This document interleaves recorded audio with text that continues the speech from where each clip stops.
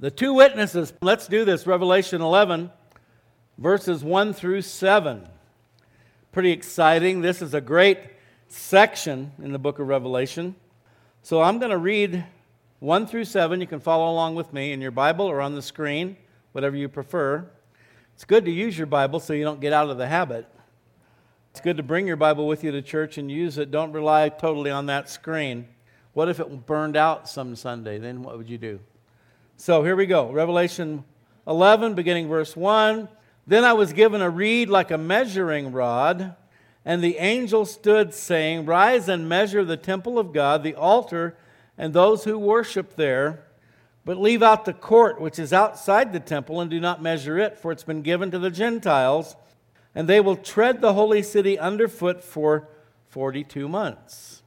And I will give power to my two witnesses, and they will prophesy 1,260 days, clothed in sackcloth. These are the two olive trees and the two lampstands standing before the God of the earth. And if anyone wants to harm them, fire proceeds from their mouth and devours their enemies. And if anyone wants to harm them, he must be killed in this manner. These have power to shut heaven, so that no rain falls in the days of their prophecy, and they have power over waters to turn them to blood, and to strike the earth with all plagues as often as they desire. When they finish their testimony, the beast that ascends out of the bottomless pit will make war against them, overcome them, and kill them. Let's pray. Father God, we ask you to give us insight, understanding, as we study this passage. We know that there's a lot of symbolism in the book of Revelation, but we shouldn't be too quick, Father, to look at all these things as merely and purely symbolic. We know that unless indicated otherwise, we should take these things as literally as possible. We know that you do, and so we ask you to guide us through this section of Scripture in Jesus' name. Amen. Yeah, I do want to point out that there is a tendency to perhaps overemphasize the symbolic nature of the book of Revelation. We know that a lot of what we've talked about so far, we've kind of identified. We know that the celestial happenings, the meteor showers and so forth, and you know, there have even been a lot of movies made about that, and many scientists predicting that we could, in fact, have a termination event at some point in the future where a massive meteor strikes the earth, and they call it an extinction event. There's been movies about it. Apocalypse, right? With Bruce Willis a few years ago. And there was another one. And they've been depicted in various films. But we read about these things in Revelation, these astronomical events taking place, and those certainly should be taken literal.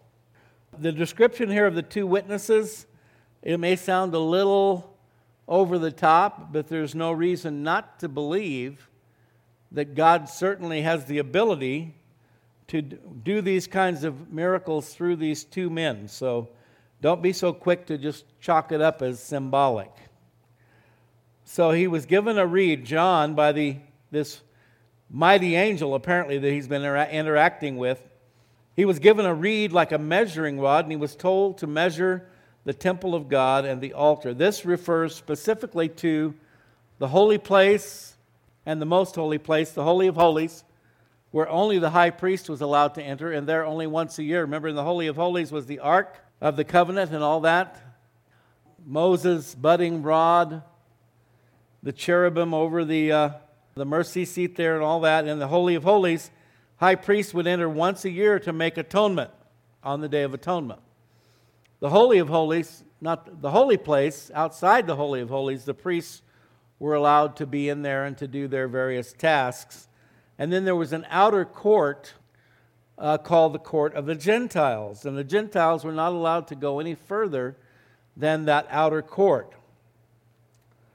Now, here's an interesting thought.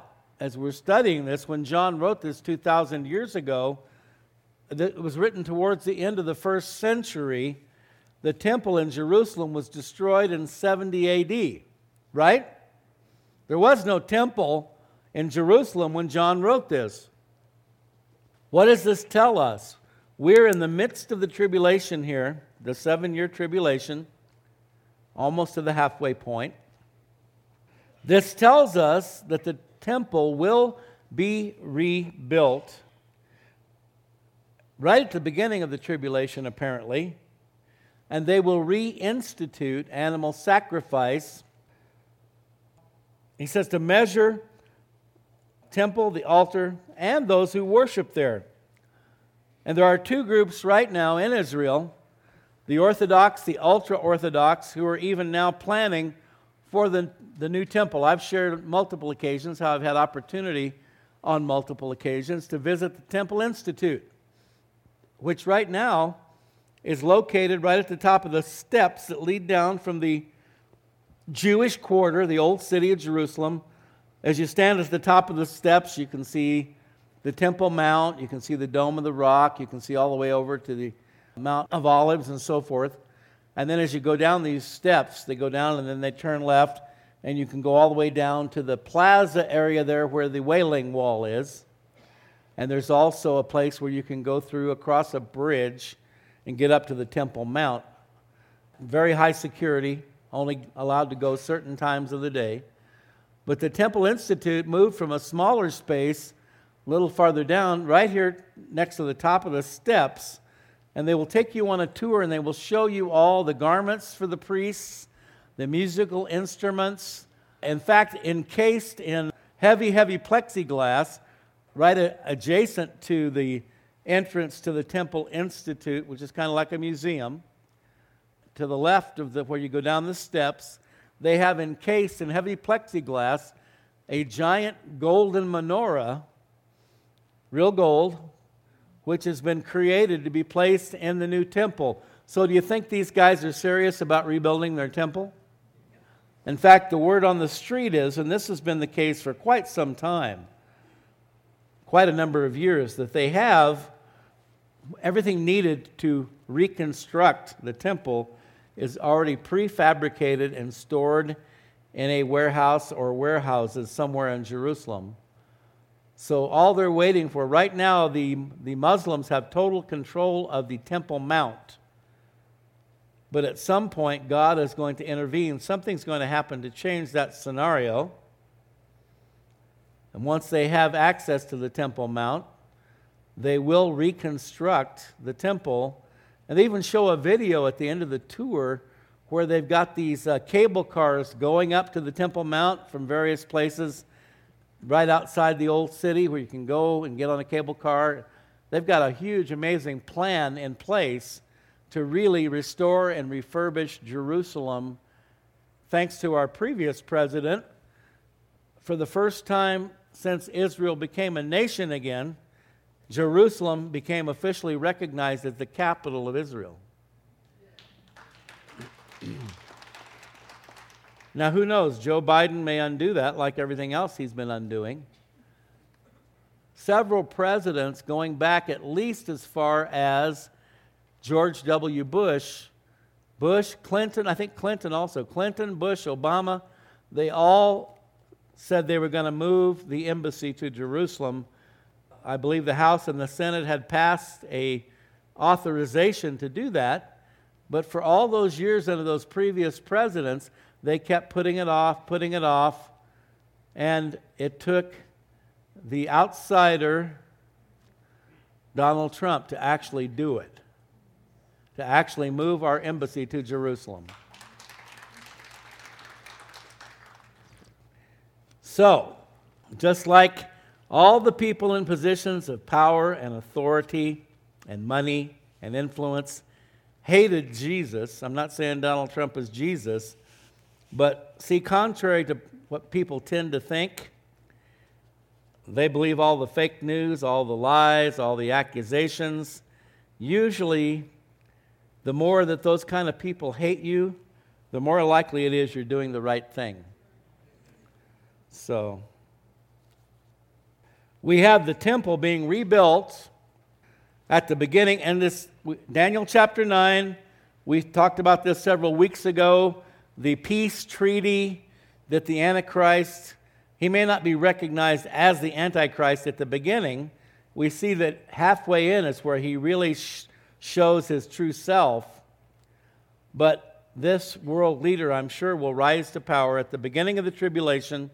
He will negotiate some kind of a Middle East peace treaty, and perhaps even beyond. But that is what will allow the Israelis to rebuild their temple.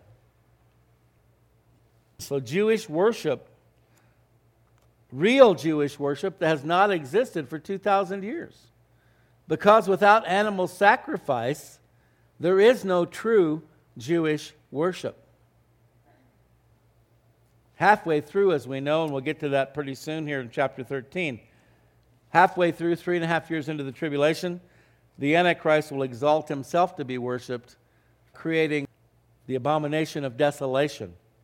But 2 Thessalonians 2, 3, and 4 says, "Let no one deceive you by any means, for that day," with a big D, "will not come unless the falling away comes first and the man of sin is revealed, the son of perdition." This is the Antichrist, who opposes and exalts himself above all that is called God or that is worshipped, so that he sits as God in the temple of God, showing himself that he is God. Again, mentioning a temple that at the time this was written was either extinct or close to extinction. So this is a future event when the temple is rebuilt. But the falling away comes first. Now, the traditional interpretation has been, and the one that I've adhered to, the falling away. There's a great apostasy in the last days. The Bible clearly teaches that many who at least identify as Christians, as believers, will fall away from the true faith. They'll be deceived. They'll be led into false belief systems, false worship, and so forth. But the other interpretation, which I've been made aware of recently, the falling away means the catching away of the saints. Either one works. In fact, I believe it can be both, because there will be those two events taking place just prior to the beginning of the tribulation. A great falling away from the faith, which is already occurring even as we speak. You know that, right? You know that there's been a tremendous dilution and pollution of the Christian faith. You know that, right? There's a lot of false teaching going on out there, false gospels and so forth. That's already happening.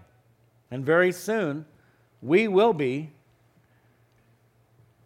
caught up, because you could also interpret this falling away as being snatched away, which is what the Greek word raptus means, the rapture of the church, the catching away of the saints. Make note, too, as we read here in 2 Thessalonians, that he's called the son of perdition. We'll go back to that later on. Okay, verse 2, "But leave out the court which is outside the temple, and do not measure it, for it's been given to the Gentiles, and they will tread the holy city underfoot for 42 months. 42 months equals what? 3.5 years. This is speaking of the last 3.5 years of the 7-year tribulation, known as the Great Tribulation, the time of Jacob's trouble in the Old Testament. It says, leave out the court. So, when the angel tells John to measure the holy place, the most holy place, the altar, and the people who worship there, but the court of the Gentiles, which during the time of Christ, the court of the Gentiles was under Jewish control. Again, Gentiles were only allowed to go that far. They couldn't go into the holy place, the second level, but it was under Jewish control. During the tribulation, apparently, particularly during the second half, it'll be under Gentile control. Just like the Temple Mount right now is under, the Muslims would be considered Gentiles because they're not Jewish. This outer court, by the way, is where they've calculated the location of the temple prior to its destruction. And the outer court appears to be the area where the Dome of the Rock Mosque stands right now. There have been some who've said in order to rebuild the temple, you would have to get rid of the Dome of the Rock Mosque, tear it down, blow it up, do something, but not necessarily, because they have figured out that this area where the court of the Gentiles would be is where the Dome of the Rock is. So technically, theoretically, they could rebuild the temple without having to touch the Dome of the Rock, and that would comport with what we're told here. Don't measure that. It's been given over to the Gentiles. And again, this could be part of that 7-year peace treaty that the Antichrist will orchestrate at the beginning of the tribulation. It could be an agreement whereby the Muslims will concede a certain part of the Temple Mount to the Jews to build their temple, while the Muslims retain the Dome of the Rock there on Temple Mount. Now we're told these Gentiles will tread the holy city underfoot for 42 months. So during the last half of the tribulation, the Antichrist, the first half, he's going to let the Jews do their thing. They think everything's hunky-dory. In fact, one of the reasons he's called the Antichrist is because the Jewish people are going to embrace him as their Messiah. Because anyone who can orchestrate this peace treaty and make it possible for them to rebuild their temple, they think they've got everything they could hope for now. They can reinstitute their sacrifices. They can have full temple worship. He's going to be great to them, but halfway through, he's going to show his true colors. He's going to shut down all worship except for worship of him. And he'll unleash his forces against the Jews, bringing about the last Holocaust prior to the return of Christ. We'll read about this more in chapter 12. It's a sad thing. I wish it were not true. I certainly don't have any desire to see the Jews suffer any more than they already have.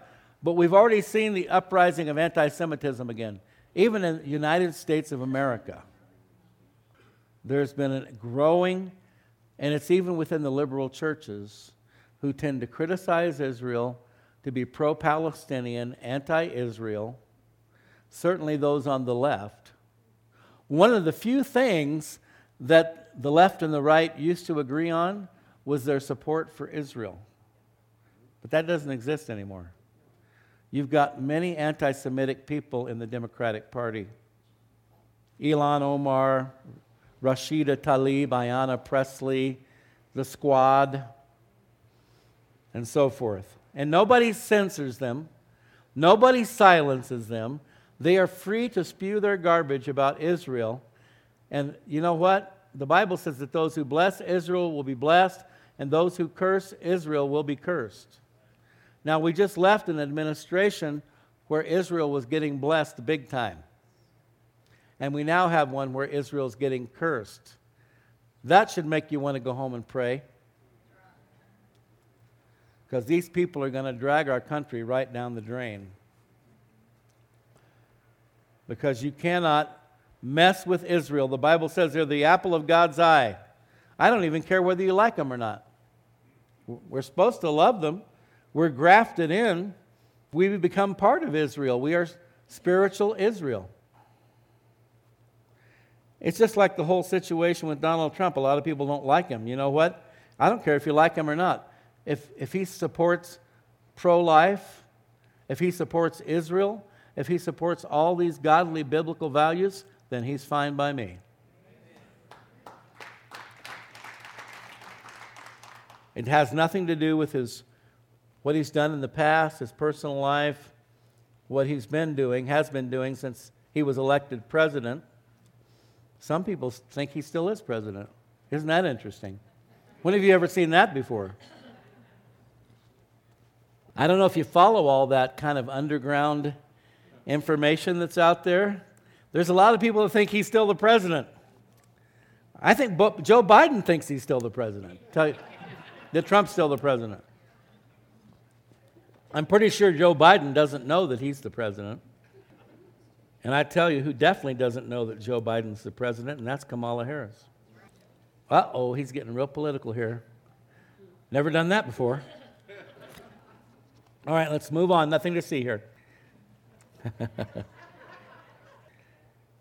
So the trigger point here for this treading the holy city underfoot for 42 months will be when he sets himself up in the temple to be worshipped as God, as we'll see in chapter 12. a great number of the Jews, the ones who are clearly seeing what's happening, and perhaps the ones who have already decided to become followers of Jesus Christ. And that's the goal, for God to restore Israel, to bring them to a knowledge of His Son as Savior. They will flee to Jordan, the rock fortress of Petra there in Jordan. Again, there are differing views on this part too. Luke 21:24, they will fall by the edge of the sword and be led away captive into all nations. Of course, that happened in 70 A.D., and Jerusalem will be trampled by Gentiles until the time of the Gentiles are fulfilled. We're not there yet. Now, some people believe, Pastor Chuck Smith being one, I think, that the time of the Gentiles will be over as we move into the tribulation, because the focus returns to the nation of Israel and the judgment of the Gentile nations. Charles Ryrie, on the other hand, whom I also respect, argues that the time of the Gentiles will not conclude until the end of the tribulation, and that makes a lot of sense because we see this final persecution of the Jewish people during the last 3.5 years of the tribulation, but then at the end of that time, the Jewish Messiah, Jesus Christ, returns to this planet along with all of His children. That would be us. He returns to rule this planet for 1,000 years, and that would definitely signal an end to the time of the Gentiles with a Jewish Messiah on the throne of the entire world. At any point, we're getting very, very close to the end of the time of the Gentiles, which signifies a time of an overarching heathen mentality in the world. Even though there are millions of believers all over the world, it could be as high as 1 billion or more, I suppose. True believers, true followers of Christ. The majority of the world is Gentile. You and I are not Gentiles anymore. Do you know that? Even though you're ladies and Gentile men. Make note of that, Carl. No. It was semi-effective, so. We're no longer Gentiles. We've been grafted in. When you read about Gentile in the Bible, it has the connotation of heathen, barbarian, non-believer, and so forth. Notice, I've tried to point this out to you many times. You have to really look at Scripture, because sometimes you can have two events separated by thousands of years in the same verse. Here's a perfect example. Luke 21:24. They will fall by the edge of the sword and be led away captive into all nations. That's the diaspora, where the Jews are dispersed all over the world. That took place in 70 A.D. when Titus, the Roman general, brought his legions into Jerusalem, destroyed the temple, destroyed the city. But then the second half of the verse, and Jerusalem will be trampled by Gentiles until the times of the Gentiles are fulfilled. That's a future event. The two parts of this verse are separated by a couple of thousand years, so make note of that.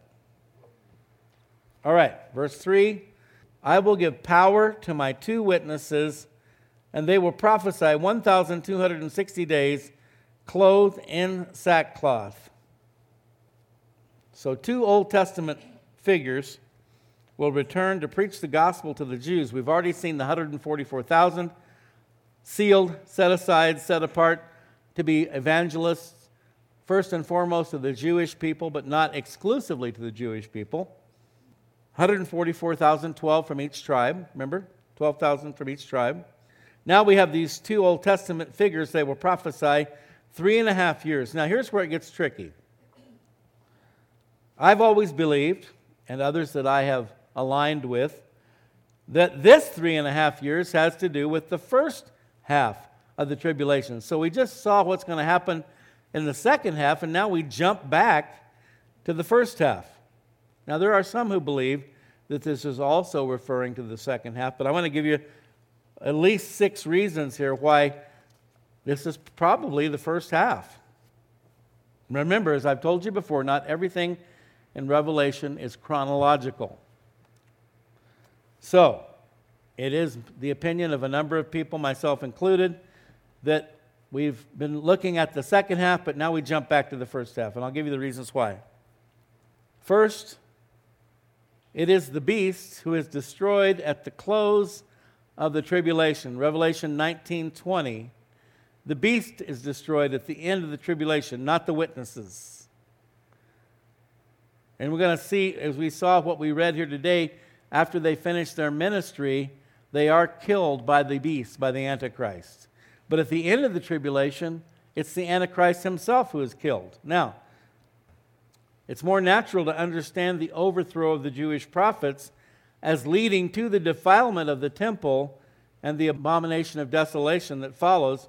Prior to their overthrow, they're individual and they are invincible rather, and almost certainly would not allow the beast to sit in the holy place to declare himself as God. Until God's finished with them, they're invincible. Anybody who tries to kill them, fire comes out of their mouth and consumes them.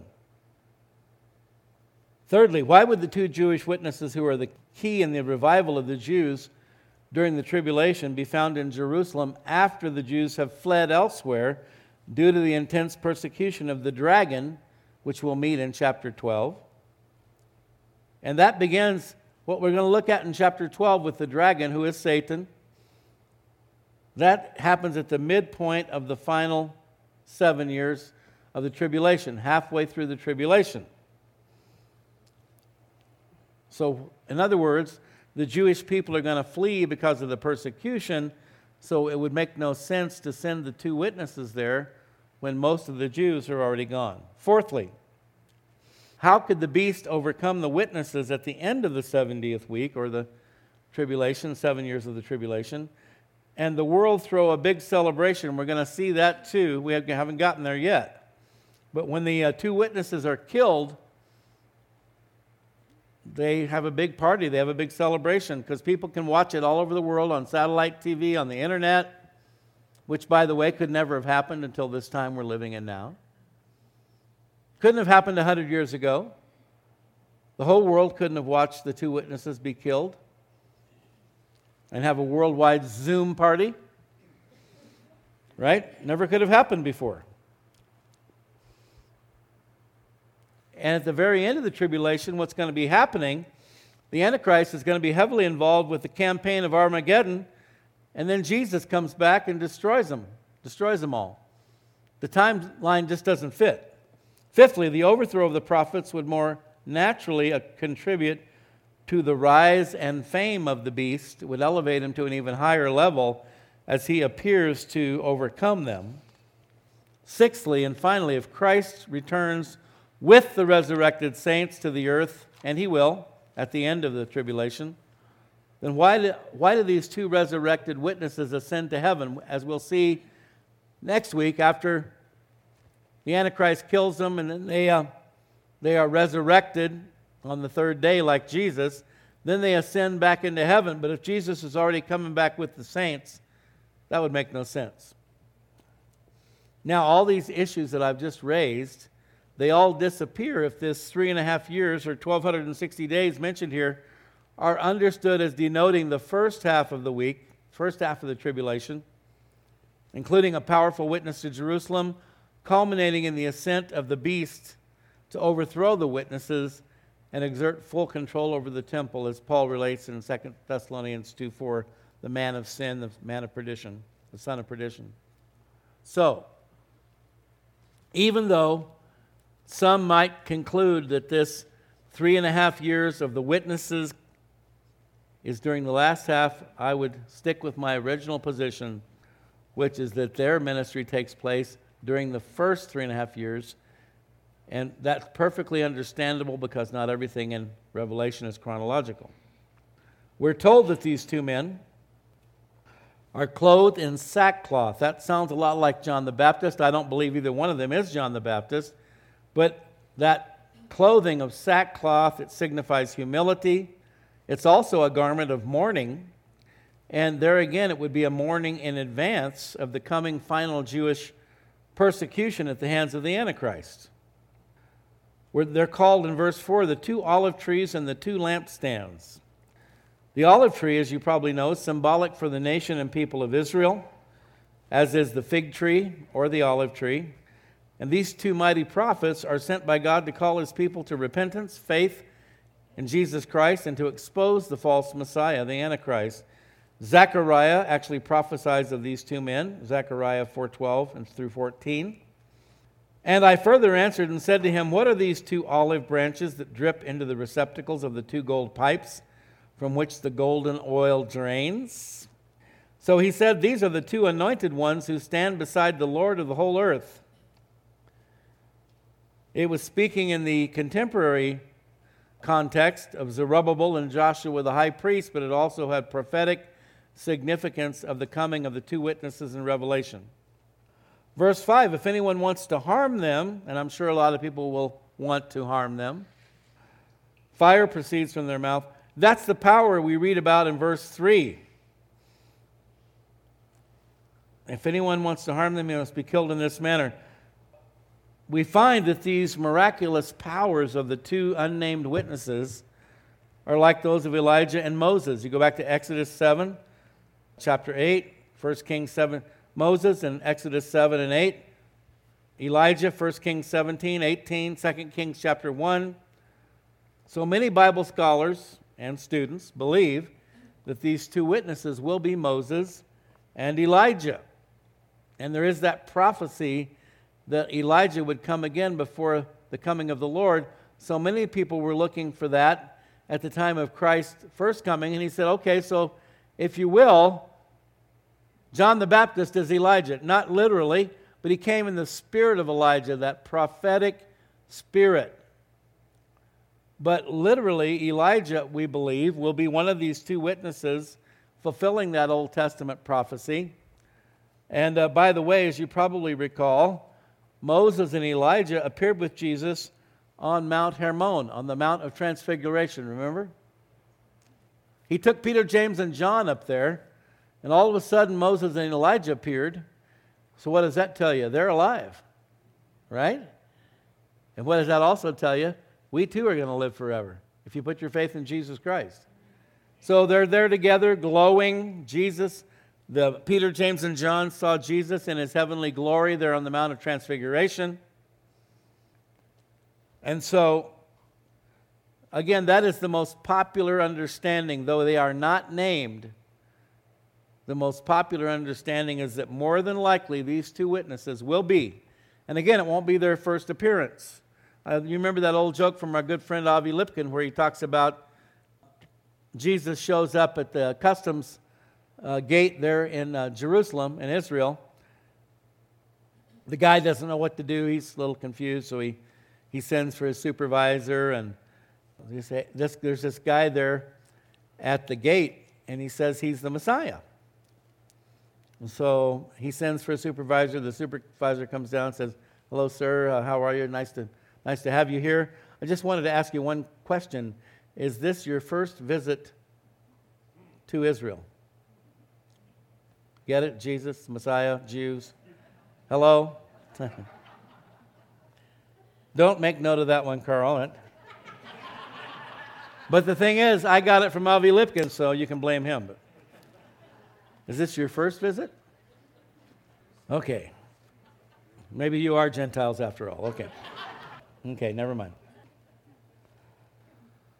So again, we see this exhibiting of supernatural powers very much like we saw from Moses and Elijah in the Old Testament.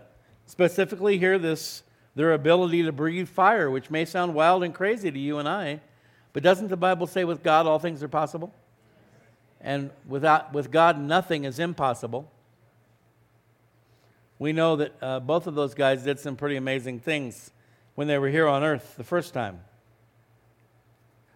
If anyone wants to harm them, he must be killed in this manner, so charbroiled. That will be the method of execution. And again, these powers are given to them by God for two reasons. One, to confirm the validity of their message. It's hard to argue with somebody who can breathe fire, right? If they tell you Jesus is the Messiah, you best believe them. And then to provide them with divine protection. And as I've told you so many times, and it certainly applies here to the two witnesses, you're not going anywhere till God's done with you. So there's going to be a zero tolerance policy when it comes to messing with these two guys, Moses and Elijah. 1 Chronicles 16:22, do not touch my anointed ones and do my prophets no harm. Now, some of these fake charlatans out there have used this verse to try to say you can't judge them if they have false doctrine. That's a total misapplication of this verse. First of all, I had this discussion recently with some folks, and we were all in agreement that there are no longer any prophets, I think it was the men's prayer, of the caliber and the stature and the nature of the prophets we read about in the Bible. If you want to get technical and you want to call yourself a prophet, and I've actually met people who go around with a little business card and it says prophet on it. You ever met one of those types? They'll come up to you in church and they'll give you your card and brother Erastus, whatever. Prophet. That's a very risky thing to do. Because you realize in the Old Testament, one wrong prophecy and you get stoned to death? There's a zero tolerance policy with God when it comes to false prophets. So we should all be very careful when we say, God told me this or God told me that. We've had people say God told them to kill their kids, right? Or their spouse. Or what have you. The New Testament prophets, we've talked about this before when we've had teachings on the gifts of the Holy Spirit. In the Old Testament, prophecy, the gift of prophecy had to do with the foretelling of future events. And so we have prophecies in the Old Testament that have already come to pass. We have some that have yet to come to pass. But the Bible is 100% prophetically accurate. There's no margin of error or room for error. But in the New Testament, in Ephesians chapter 4, it talks about God gave gifts to the church, apostles and prophets and pastors, evangelists, pastors, and teachers. Pastor-teacher is a hyphenated function within the church. A pastor should be able to teach. But the New Testament prophets did not have the same ministry as the Old Testament prophets. The Old Testament prophets were foretelling of future events, whereas New Testament prophets were foretelling the Word of God with a prophetic anointing or sense to it. And so within the gift and ministry of pastor, teacher, preaching, teaching, there can be a prophetic element to that, but it doesn't carry the same type of weight, if you will, as the Old Testament prophets who were literally giving forth the Word of God. Anyway, let's move on from that. Their power, the supernatural powers and so forth. Do not touch my anointed ones and do my prophets no harm. So God wasn't talking about Benny Hinn when he said that, or any of these other charlatans out there. He was talking about his true prophets, the ones that we have their books in the Bible. Okay, so verse 6. These have power to shut heaven, so that no rain falls in the days of their prophecy. We've already read, leading up to this section, about the intense heat, drought, and so forth that will be coming upon the earth. And by the way, again, this points to Elijah, because it's exactly what he did when he was here on earth the first time. James 5:17. Elijah was a man with a nature like ours. He was a man just like us, and he prayed earnestly that it would not rain. This is under the reign of King Ahab and Queen Jezebel.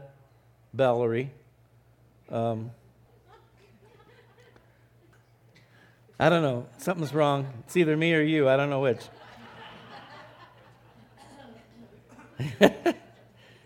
Make note of that, Carl. Okay, Elijah was a man with a nature like ours, and he prayed earnestly that it would not rain, and it did not rain on the land for 3 years and 6 months. Just like what's happening here. Again, pointing very strongly to the likelihood that one of these two witnesses is Elijah. So another of their demonstrations of power is this shutting down the rain. Now, probably not worldwide, but definitely as they are there in Jerusalem preaching, evangelizing, that region would be experiencing an extreme drought. I mean, it could be worldwide. We're not told for sure. And they have power over waters to turn them to blood. Who does that remind you of? Moses. Exodus 7:19 through 20, the Lord spoke to Moses, say to Aaron, take your rod and stretch out your hand over the waters of Egypt, over their streams, over their rivers, over their ponds, and over all their pools of water, that they may become blood, and there shall be blood throughout all the land of Egypt, both in buckets of wood and pitchers of stone. And Moses and Aaron did so just as the Lord commanded. So he lifted up the rod, struck the waters that were in the river, in the sight of Pharaoh and in the sight of his servants, and all the waters that were in the river were turned to blood. Can you see now why there's a strong suspicion that these two guys will be Elijah and Moses? Makes a lot of sense.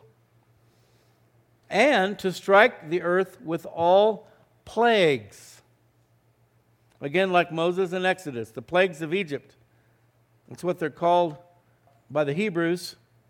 We call them the 10 biblical plagues. They're known officially within the Hebrew community as the plagues of Egypt. And so all signs seem to point to Moses and Elijah. And by the way, I don't know if you just saw where just recently over in Israel, they had a scenario where a river turned to blood literally. And it turned out it was a result of blood and animal parts from a slaughterhouse were dumped into a river, and the river's flowing with blood. So some people were freaking out about that. And they're to strike the earth with plagues as often as they desire. And that's what you call carte blanche when it comes to judgments these men are given. So they will have a powerful and tremendous impact. And again, I think looking at all the various issues, that the most likely scenario is that they appear during the first half of the tribulation. When they finish their testimony, verse 7, the beast that ascends out of the bottomless pit will make war against them, overcome them, and kill them when they finish their testimony after 3.5 years. Man, that's a long time that they're going to be preaching, evangelizing, doing miracles. So you see that even in the midst of judgment, and the tribulation is definitely a time of judgment, God's still pouring out His grace, His mercy, giving people every possible opportunity to repent, to come to Christ. He sends these two men, and no doubt, even though their ministry will be located in Jerusalem, they'll be seen all over the world, right? You have all these YouTubers and different people with thousands and even millions of views, right? You got to believe with what these guys are going to be up to, they're going to have a lot of people watching all over the world. And nobody will be allowed to shut them down until God's done with them. When they finish their testimony, the beast that ascends out of the bottomless pit, again, this is the beast, the Antichrist, and it would appear, the language here indicates, that he will be personally indwelt by Satan himself. It won't be the first time in human history that this has happened. We can suspect a number of horrible tyrants down through the centuries that probably had that same dishonor, if you will, of being inhabited personally. See, Satan can only be one place at a time. You know that, right? See, it's crazy because all over the world there are Christians who are blaming the devil for stuff that's going on, but he can only be at one place at a time.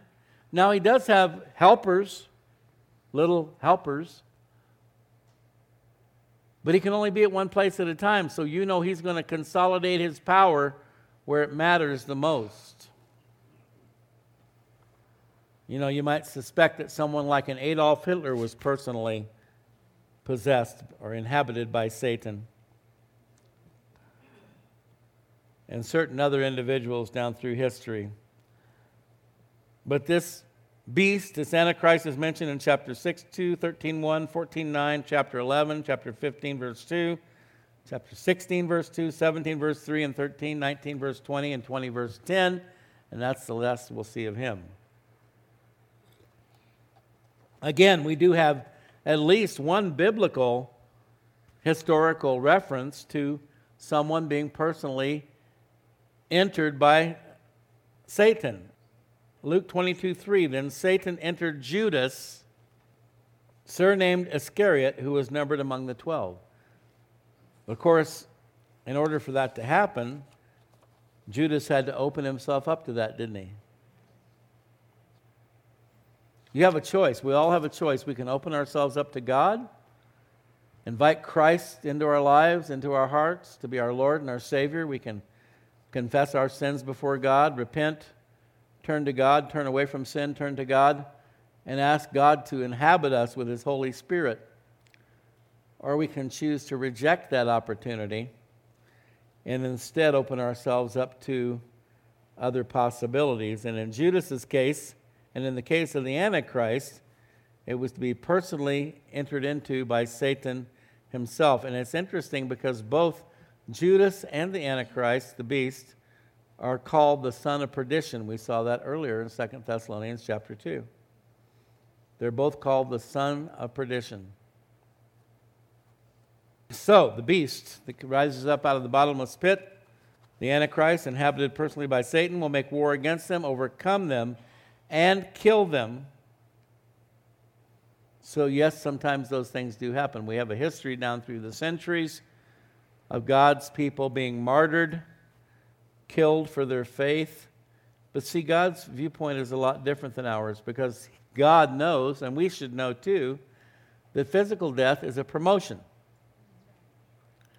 We should have no fear of physical death because that just means we get to go to the next level. We get to leave this world of sin and go be with God. So at the proper time, God's timing, God's given the world. That's another reason why I think it's at the first half. God's giving the world so many opportunities to repent, to turn, even in the midst of tribulation. But after 3.5 years, that opportunity comes to an end. As we'll see in the next chapter 12, we won't get there next week, we'll finish chapter 11, that the Jews will flee, and so the ministry of the two witnesses will no longer be needed. Only by God's permission can they be killed when He's finished with them here on earth. And when He's finished with you and He's finished with me, we're gone, we're done. And that should be okay. But this is not the end of their story. There's more to come. We'll get into that next week. Let's stand. You'd think their death would be the end, but it's not. Just like our death is not the end. It's the beginning. Let's bow our heads for prayer. And I'm going to ask anyone who would like prayer this morning if you'd raise your hand so we can pray for you. God sees your hand. God knows your heart. He knows why you're raising your hand. So, Father, even now I lift up those that have raised their hand. I know that everyone here takes this seriously. We don't just take it lightheartedly. We believe in the power of prayer, Father. We know that you are faithful, that you hear our prayers, you do answer our prayers.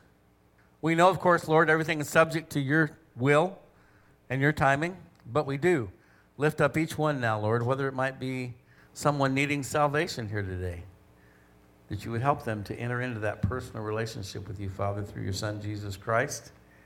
Help them, Lord, give them the gift of faith, the gift of repentance, to believe, to confess their sins before you, and to receive your forgiveness in Jesus' name. Lord, we pray for those with health issues. There are many like that, and as we get older, the health issues tend to get more and more, many more of them, and perhaps more significant. But we pray for healing, whether from the smallest health issue to the largest, Father. And we know that nothing is too difficult for you. With you, all things are possible. We do pray for healing, physical healing in our physical bodies, Lord. And you know each one here today that has that kind of a need, and we ask you to minister to them personally and specifically. Father, for relationships that need mending, healing, repairing, pray that you would give wisdom and guidance as to how to go about that, how to be peacemakers to those who are representatives of reconciliation. Lord, just heal broken relationships, we pray. And we pray for provision. Lord, we know that these are difficult times. Many people have lost their livelihoods. And you promise to meet our needs, not our wants necessarily. And sometimes as Americans, our wants far outweigh our needs. But we just lift up each one here today that has a need, that you would provide for them. And Lord, we know that one of the ways you do that is through the body of Christ. So help us to be sensitive to one another, aware of one another's needs, and where we can, come in and help to meet those needs. But we pray that you would provide, whether it be for a job, or Lord, if no job is there, that you'd provide by other means. You're certainly able and capable of doing that. So we lift all these things up to you, Lord, and we pray for those with anxiety, stress, doubt, fear. Lord, none of that's from you, so we reject all of that in Jesus' name. Lord, we renounce all doubt, all fear, all anger, all bitterness, all resentment. Take it from us, Father. Help us to walk in love, to walk in peace. We thank you for your word. We ask you to continue to give us wisdom and guidance and direction through your word by the power of your Holy Spirit. We pray in Jesus' name. Amen.